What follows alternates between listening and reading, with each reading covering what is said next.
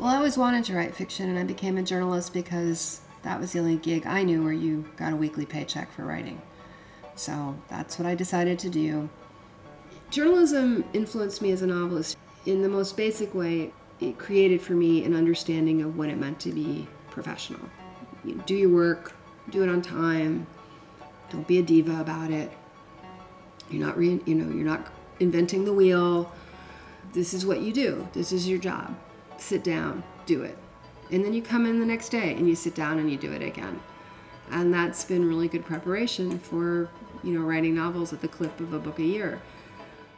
That's novelist and Baltimore native, Laura Lippman. Welcome to Artworks, the program that goes behind the scenes with some of the nation's great artists to explore how art works. I'm your host, Josephine Reed.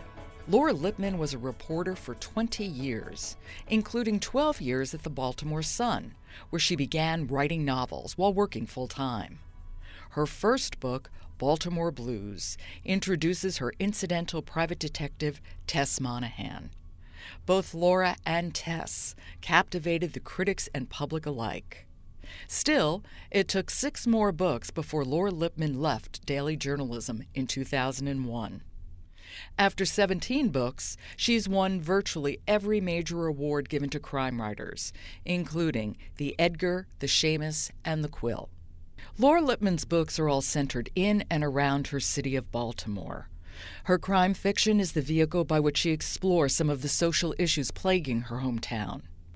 She's one of a handful of crime writers who have used that genre to examine the ways in which ordinary people live their lives under often extraordinary circumstances, while at the same time expanding the boundaries of mystery fiction and psychological suspense. Her latest book, The Most Dangerous Thing, is no exception. The Most Dangerous Thing is set on the western edge of Baltimore in the town of Dickeyville. It's the story of 5 childhood friends who are party to a deadly crime. Years pass, they grow up and they grow apart, until the death of the most troubled of their one-time group brings them together and their past into focus. Once again, in Laura Lippman's hands, a book about a crime is an examination of class, race, secrets, memory, and forgiveness. I spoke with Laura Lippman in her Baltimore office about her novel The Most Dangerous Thing, and about crime fiction in general. I began by asking her how her background in journalism informed her ability as a fiction writer. As it happened, when I came back to Baltimore in 1989 to work at the Evening Sun, I was given what was called the social services beat. And it was like being given a key to the city that I didn't grow up in. And for the first time in my life, I was going into the homes of wretchedly poor people, homes that I'd only seen from the outside, in a car going downtown when I was a kid. I was seeing all the parts of the city that had been hidden from me as a nice middle-class girl. And it really enriched and deepened my sense of what Baltimore is, of what any city is. And it created in me a belief that I'm part of a larger community and that everything that happens in Baltimore on some level is my concern. A census report came out last week. 1 out of 4 Baltimoreans live in poverty. It's just because you're part of the other 3 doesn't mean you can shrug your shoulders and go on with your life. I do think covering that beat made me a different kind of citizen, I guess I would say, and made me feel that there may be communities that are physically gated and cut off from other places, but that's an illusion, and it's an illusion I prefer not to succumb to. That if this is where I live, and this is where I have a family, then everything that happens here on some level is happening to me, and I need to care about it. What inspired The Most Dangerous Thing? I was very enamored with the concept in pop culture that was new to me, although probably not new at all. But I had never really thought about the term mashup, and all of a sudden it seemed to be everywhere. And I just thought, oh, that's interesting. And, it happened, I just, weekend before last, I was at the annual conference for mystery writers that's known as BoucherCon. And my friend and fellow writer, one I admire greatly, a young writer from Philadelphia named Dwayne Swarzinski, he was on a panel that I was moderating, and we were talking about the novel and the idea that the word novel means new, make it new. Can we make it new? Are there new stories? And Dwayne said, well, I was the kid who always wanted to put my Spider-Man action figure into the trash compactor from Star Wars. And I would argue that the moment you do that, you have made something new. And I was really touched by that, because the fact is that I was taking a lot of old ideas, 5 Friends with a Secret. I was inspired in a very bizarre way by Great Expectations, about the idea of meeting someone in a dark and wild place, and they turn out to be someone utterly different from whom you imagine that person to be. Obviously, in The Most Dangerous Thing, he's not as obvious a benefactor, but he is a mysterious person that they meet in a dark and wild place. And so I was interested in that. And ultimately, I was also thinking, for reasons I'll never really know why, I was thinking about the film Nightmare on Elm Street, and how it's a story about a child molester who works in a school who is killed horribly in vigilante action by parents. But when he comes back to exact his revenge, he doesn't bother the parents. Parents are barely even sketched in. He knows that the most horrible revenge he can exact on those parents is to go after their kids. And I just thought, such a smart idea inside a pretty gory movie. Wes Craven went to the Johns Hopkins writing schools, and I believe received his degree, his MFA there. But I know he did go to the writing seminars at Johns Hopkins. And it's like, that's a really interesting idea that I don't think a lot of people have paid much attention to, because Nightmare on Elm Street became known for so many other things. It actually created other tropes within horror fiction. And people think about the gore and about creating this continuing character who I think has lots of puns, and it's about dreams, and it's about nightmares, and it's about teenagers. But it's like, wow, the parents are just utterly missing in this story, but they did this. They did this to their own kids. And yes, they did something that a lot of people in their hearts might say, yeah, I would feel the same way too if someone did that to my kid. But it's not defensible. And so all of those things kind of went into this and I thought that was really what I wanted to do with this book. Why don't you give us a thumbnail sketch of the book, The Most Dangerous Thing? It's a very personal book because of being set in the neighborhood where I grew up. It's an old story. Many people have told it in many ways, and it's a basic story about a group of people with a secret who have decided, for various reasons, that there's nothing to be done about something awful that has happened, and the only course of action is to never speak of it again. And as I said, the story has been used in many genres. It has many motifs. But what almost always happens is a member of the group dies, and they have to wonder if this is connected to the secret. In the case of these 5 people, they've been guarding the secret for about 30 years. And it goes back to the days when there were 3 brothers, Tim, Sean, and the youngest, who is known as Go-Go, and 2 girls, Gwen and her friend Mickey, who for a couple of summers, for a brief span of time, formed a really tight group and explored the wild and overgrown park around Dickeyville, Leakin Park. And it belonged to them, and they belonged to it. And it was a time that they all remember as being particularly joyous. And then something awful happened. There was a death, and they felt responsible, but they didn't know what to do about it. They didn't know how to talk about it, whom to tell, what they would tell if they did tell. So they just decided never to speak of it again. And the group drifts apart from each other. Even in some ways, the brothers drift apart from each other. And they go on, and they become the grown-ups they become, and then one of the group dies in a way that seems like it possibly was a suicide. And that happens in the first chapter. In the very first chapter, that's right. So it gives away nothing to say that we lose the youngest of the 5, the boy known as Go-Go, dies in the very opening chapter. Clearly troubled and upset about something, and really being tormented by demons. What is it about that theme of keeping secrets that you found appealing? I was just in the mood to do a story that had been done before and just see what I could bring to it. And the primary idea that I brought to it that I hadn't seen done before, but of course everything's been done before, so I make no claim for being new only in my own experience as a reader, is that this is about two groups of people with a secret. It's about the kids, but the parents also have secrets. And the real tragedy in this story is the silence between the two generations, which I think it was not peculiar to that generation of kids in the 70s. It was probably even more true of previous generations. But here are kids who are coming of age in a pretty touchy-feely time where people were encouraged to talk more and more about their feelings. But sort of the last frontier in that was parents talking to children and children talking to parents about certain topics. I see parents today, and they have incredibly close relationships with their children.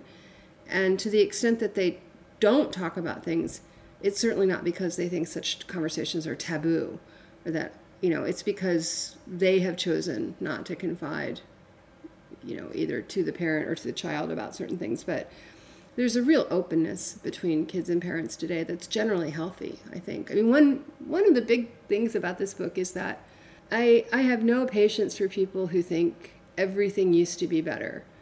Some things used to be better and some things used to be worse. And there are things that people used to accept in the most nonchalant, blasé way, relationships between much older men and much younger women being one of them, that these days people are a little bit more sophisticated about. And, if you met a couple, like a couple in the novel, where he was a man in his 30s and a friend of her uncle, and she was a high school senior, and they ended up getting married when she was 19, nowadays you'd gossip behind their backs, if not to their faces. But, you certainly have the sense that in the late 50s, early 60s, that people found that not that unusual. The idea of a girl marrying at 18, barely caused anyone any consternation at all. And you think of today's modern father. Can you imagine most of the fathers right now opening the door to their 18-year-old daughter's date and having it be a man in his 30s? I think not. So, I think in some ways there are things about relationships and what we think is appropriate that has changed for the better.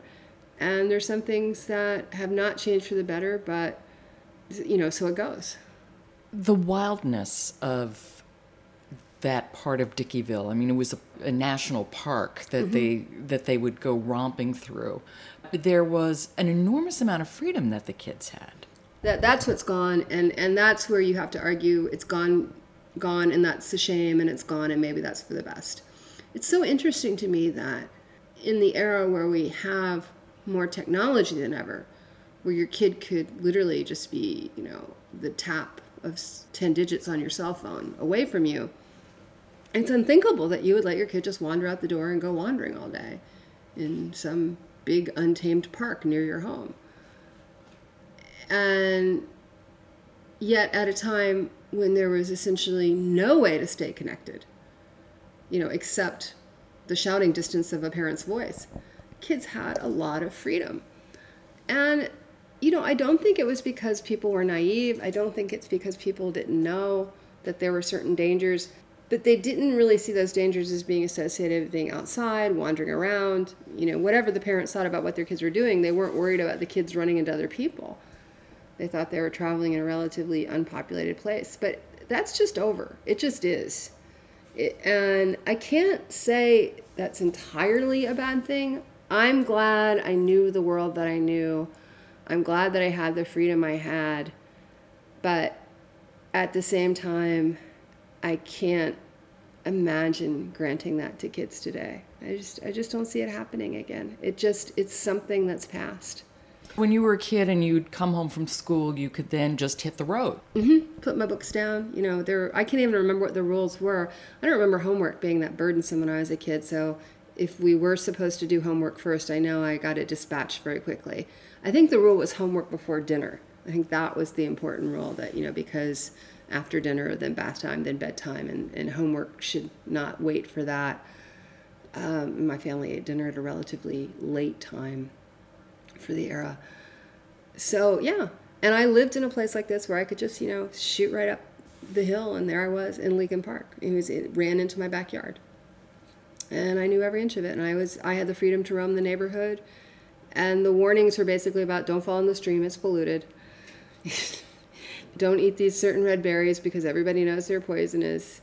I don't think I was ever in my life told not to talk to strangers, and yet that was implicit. It was implicit that you would be cautious about strangers and people you didn't know. But the sense was that we were so close to so many people we did know. I mean, I knew everybody in the neighborhood. Everybody knew me. There were very few strangers in the little neighborhood where I grew up. Everybody knew everybody, knew what house they lived in. There are only 200 some houses. You have many narrators in this book, The Most Dangerous Thing. Some chapters are narrated by parents. Some chapters are narrated by 4 of the individual kids now grown up. And then you have this collective voice of all the kids. Tell us about that. Yes, there's a first-person plural section of the book. I debated a lot about explaining it. And I thought, the book changes from reader to reader anyway, so I have an explanation for it. What I believe is that you had a group of 5 people who experienced a time when the whole really was greater than the sum of the parts. That they had a synergy as 5 that they never had again once the group broke up. And now one of them is dead. They can never be 5 again. I mean, that's the inherent tragedy. When you lose someone, you've lost them. You don't get them back. And what I believe that all of the sections detailing what happened to them as kids is the last consensual act of the surviving 4. They have agreed to come together one last time as a group and come to an understanding about what happened. And as a result, the one thing that I was really clear on showing, no one comes off very good in those collective chapters. The fault is found with every character. So these chapters are not flattering to any of them, and that is their attempt to make amends the best they can. It has been pointed out to me, I really didn't think about it, that no real justice is done in this book. Someone dies, and it's barely acknowledged in the world at large. Certainly, traditional forms of justice are not a part of it.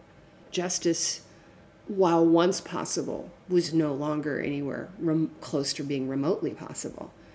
And, this is the closest they come to justice, is to say, this is who we are, and this is what we did, and we can't change a single bit of it. They've all grown into pretty good citizens, if you will, more or less. One of them is more complicated than the others on that score, but they're good, responsible members of society. People with jobs who pay their taxes, some of them raising children, raising good children. They're good parents. They're trickier on the topic of being good spouses, but so it goes. But, they're generally good people. It could be your neighbor. It could be someone you know from work, someone that you think well of. And they have this thing that they did wrong, and they can't make it right.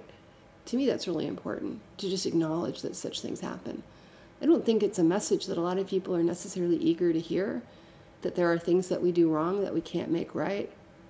But I happen to believe that there are things we do wrong that we can't make right, even if we live a spotless, unimpeachable life from the moment on of our crime, used in the most broad sense. No, you can't necessarily make it right. This book deals with memory and the trickiness of memory and the same incident remembered differently, and it's sort of hard to get your hands on. Well, everybody has a reason not to remember it that well. And then there's this vast conspiracy of silence around it. No one talks about it. So no one's comparing their memories. No one's trying to get to the truth of things. People in this novel spend 30 years running from the truth. Among the kids, they all know what happened, although even within their group, they're different versions, and therefore they're experiencing their memories differently. Among the parents, some of the parents are in truly blissful ignorance. They have no idea what happened, a couple of the parents. And then some of the parents are burdened with secrets and shame that are much greater than what their own children are experiencing. Even though we had talked about the fact that many people have done things that they can't put right, nonetheless, this novel also looks at forgiveness. Well, I'm fascinated with forgiveness. I think it's one of the greatest gifts that a person can bestow on another person. But the other thing I believe about forgiveness is that it is always a gift. That you cannot go to someone and say, forgive me. You must forgive me. I demand that you forgive me. You can't even say, please forgive me. It's not something you can ask of another person. It's a big thing. And everyone wants to be forgiven. I mean, I think that's pretty much understood. It's implicit in confession. No one's ever confessed without wanting to be forgiven on some level. No one's ever just said, well, I think I'll confess because I just have a mania for telling the truth. No. The act of confession always comes with some sort of expectation that confession itself will be rewarded. But I just don't think those who wish to be forgiven get to set the terms on any level. And I think that those of us who have wronged others need to accept that there are certain wrongs that we will not be forgiven for, and that is not a flaw in the other person. Instead, I think we should focus on the fact that those who can forgive, and they're talking about people who can forgive enormous hurts and assaults, that those people are extraordinary. I mean, I'm always so impressed. I don't even believe in the death penalty, yet nothing impresses me more than someone who has lost a loved one to a horrible crime and can say in sincerity, I don't want the state to put this person to death. Because I think, if I'm really being honest, that I would still in principle be opposed to the death penalty, but I might do something that'd be kind of a cop-out that say, well, I am opposed to the death penalty, but, I am not trying the case, and, it's not about what I think is justice. But that would be an excuse or rationalization, because I'd probably be thinking, yeah, but even though I know it's wrong, please kill that person. So the people who rise above that kind of feeling, I think they're amazing. And I think true forgiveness is one of the most wonderful things that a person can accomplish. But I think it's pretty superhuman in some cases. But you also say it's hard to be forgiven. I thought that was very interesting because I have thought that. Well, because to be forgiven is to be in the wrong. And in some ways it almost makes it worse. It's like you almost would prefer the person get really angry at you or do something that at least would mitigate it. And when someone shows they're a bigger person than you, this is a really minor story. Just like a couple weeks ago, I was not particularly nice when I was laboring under the misapprehension, as it turned out, that my husband had broken something that I cared about. I mean, I wasn't horrible about it, but I wasn't very nice about it. And I not only did not forgive him, which it turned out wasn't in me to do because he didn't actually do the thing that I thought he did, but I defended my right to not be very nice about it. Like, you did this and you did that and it's your fault. And then like a week after that, I cracked up his car and he was so nice about it. And I was completely at fault. And there's no mitigation, there's no rationalization. I miscalculated the width of an alley and I basically raked his car across a utility pole. And he was just so nice about it.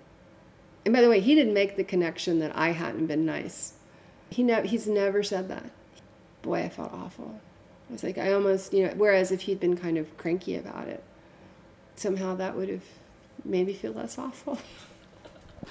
It's very hard to be forgiven because being forgiven means you've been in the wrong. I think when a lot of people talk about being forgiven, they don't really want to be forgiven. They want the other person to say, oh, it wasn't so bad, or it didn't hurt me that much, or I understand why you did what you did, and I would have done the same thing in the same circumstance. That's not really forgiveness. Forgiveness is saying, yes, you did a horrible thing, but I'm not going to rake you over the coals for it. I'm going to let it go. You're married to writer-producer David Simon. What are the challenges, possibly joys, of living with somebody who's also a writer? There are no real challenges. There's less overlap than one might think. The nice thing about being married to a writer is that a writer understands what a writer's bad day is like and what a writer's good day is like. It's interesting to me to live with someone who, frankly, is much, much better known than I am. And it's not that I'm unknown. My books hit the bestseller list. I get reviewed in a lot of places. In the crime genre, I think I am known. I've been president of Mystery Writers of America. But as a writer, I still lead a fairly anonymous life, whereas my husband cannot go out to get yogurt without someone putting it on Twitter. And I have to say that I've thought about it, and I was like, I'd rather be the person who could go out anonymously for yogurt. I think he's pretty gracious about the spotlight that he's in, and I think there's a lot of responsibility in it, and I'm glad not to have it. It's so much more interesting to watch it happening to another person than to have it happening to oneself. And, and I was thrilled when he was recognized by the MacArthur Foundation. And, just this week he went and got an award from some school out west, and it's an award for social justice.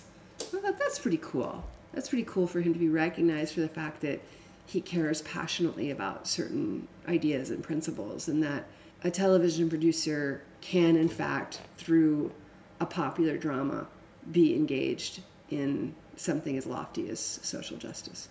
That kind of brings us full circle, because that's not unlike crime fiction, which, as we said, is one of the few places where social issues are explored. I'm pretty much a booster of crime fiction as it is today. I think we have a lot of terrific writers. By the way, it's legitimate to not like to read crime novels. It's legitimate to have preferences within one's reading. But it's amazing to me how many people don't understand that their personal preference is not necessarily indicative of a failure within the genre. Any genre can be executed at a very high level. And I mean romance novels, westerns obviously, science fiction. Every genre has extraordinary achievements within it that stand next to literary fiction. And literary fiction is, I mean, the term is not very helpful. What's the real question? The real question is, who's writing immortal fiction? Immortality as a writer, is granted to very, very few.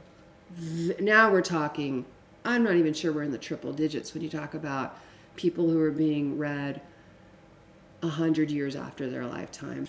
And no one seems to have any idea who they're going to be. And technology, I guess, is changing that, in that more books will stay in print now somehow through digital rights, but it's still, who will actually be read 100 years from now? I don't have a clue. But it's what everyone really wants, right? I mean, why do you do this? I mean, it's because there's something about the act of creation that is a little bid for immortality, because everybody has to die, but if you write a bunch of books and they stay behind, in a weird way you kind of live on. I mean, isn't Shakespeare alive? Isn't Dickens alive? They are very much a part of daily cultural life in their own ways. Laura Lippman, thank you. Thank you, Joe. It's always a pleasure. That was novelist Laura Lippman.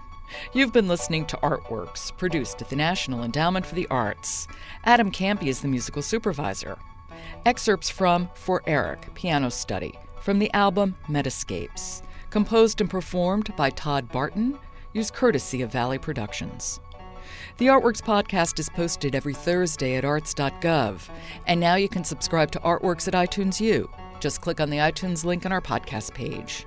Next week, National Heritage Fellow, Irish fiddler Liz Carroll. To find out how art works in communities across the country, keep checking the Artworks blog or follow us at NEA Arts on Twitter.